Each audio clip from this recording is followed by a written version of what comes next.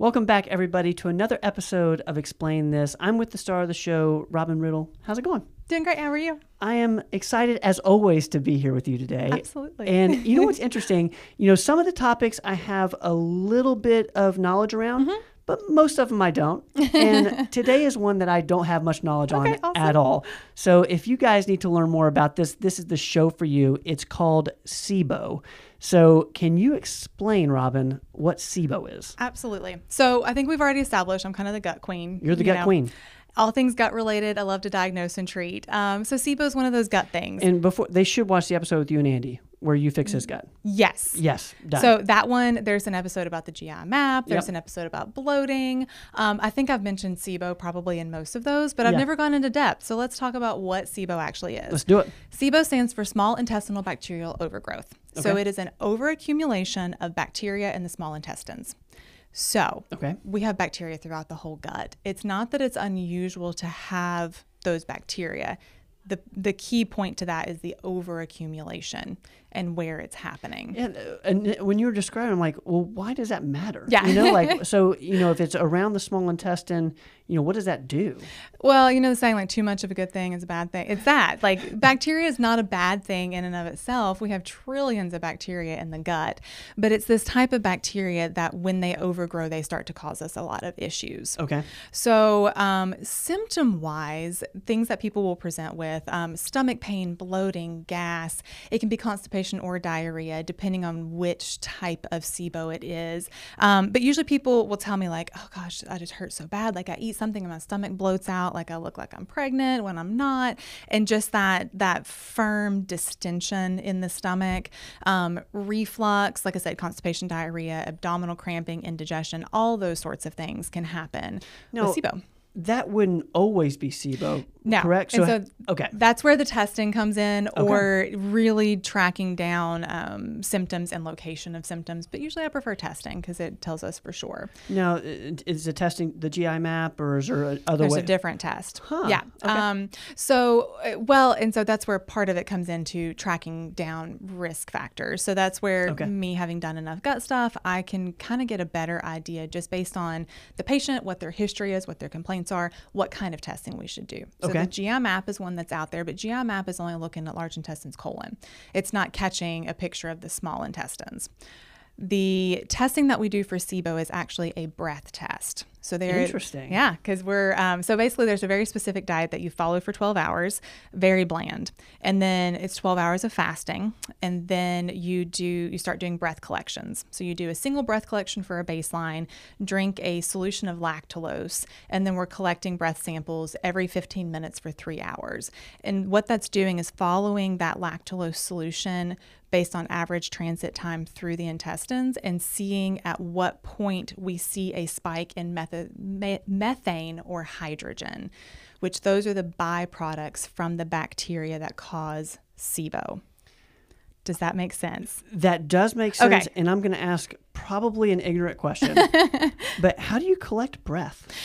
It's very interesting. So the kit comes with a whole bunch of little glass vials. And I don't know if you've ever watched somebody draw blood, but the canister you pop the blood tube in? Yeah. Okay, so there's a canister like that attached to a bag that's attached to a mouthpiece. Wow. And you breathe out into that bag as you pop a canister on, and it goes into the glass tube. That is wild. It's really cool. It's really cool. There is a video out there about how to do this collection, because when people get home with this, even if I explain it, they look at this and they're like, this is crazy looking. I don't know how to do this.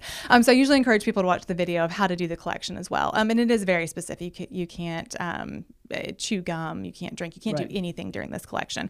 But we're watching to see what the bacteria do with that lactulose solution as it goes through the gut, and see where we have spikes and what we have spikes of. And when there's a spike, that's an indicator.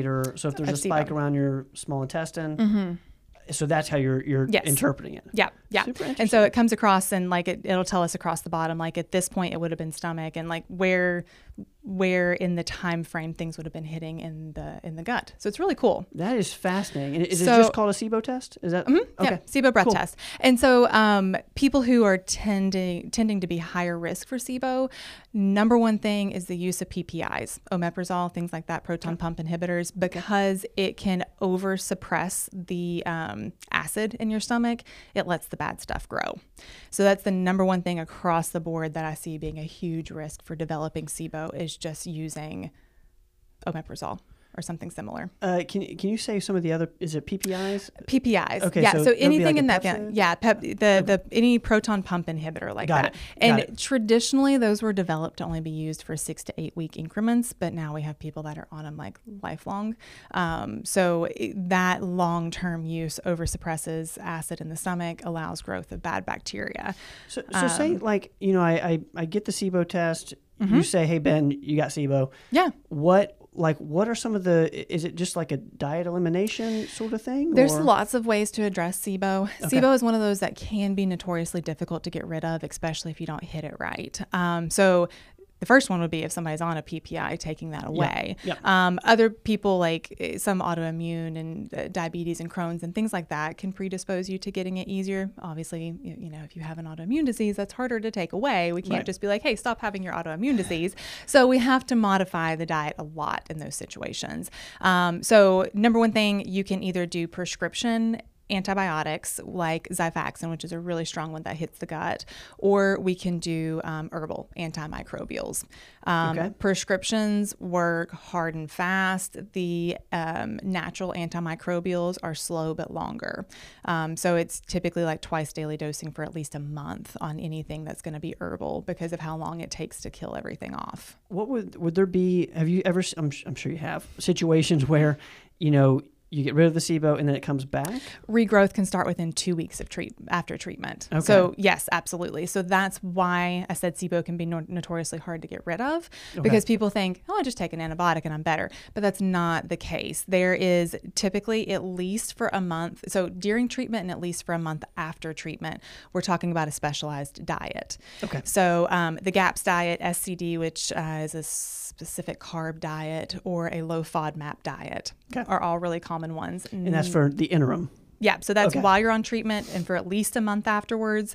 And then I let people slowly start adding things back in after that. Okay. And then motility agents, which those are things that keep everything moving. Developing constipation after SIBO, you're going to end up having SIBO right back again. So like fiber, things of that nature? Yeah, but then also like ginger root, or there's prescription ones, like I will use LDN sometimes to keep things moving. Okay. Another one of my loves, LDN. Yeah. So things like that, just to keep things moving through the gut, because if things get slowed down again, that bacteria builds right back up and you're right back into the same situation you were in. So from a lifestyle change standpoint, other than getting off the PPI, is there any other things you suggest to people that, it's all kind of lifestyle change? Yeah. But is there anything in particular for someone who might struggle with it? Yeah, it usually ends up being lower carb, lower sugar diets, because for most bacteria, that's their fuel sources. So we've got to cut the carbs and sugars back down a lot, focusing more on lean meats for your proteins, veggies, things like that, less processed food, not eating out a lot, any of that kind of stuff, because that tends to set you back up to be in that same situation again. Interesting. Exercise, good water intake, always keeping things moving well through the gut. Things like that. And those would all be preventative as well. So like yes. Those types of measures would be, I don't want SIBO. Yeah. You can take those as a preventative type thing. Yeah. Unbelievable. Yeah. Robin, you have explained SIBO for me, and I went from zero to hero now. I know You've SIBO. Done great. Guys, this has been another episode of Explain This. I'm with Robin Riddle. I'm your host, Ben Rogers. Thank you guys so much for watching. You name it, we explain it. We'll see you guys next time. Don't go away.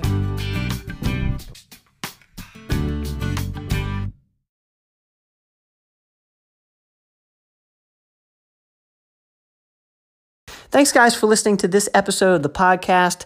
Please share the podcast with your friends. And if you haven't subscribed yet, please subscribe. We will see you guys next time.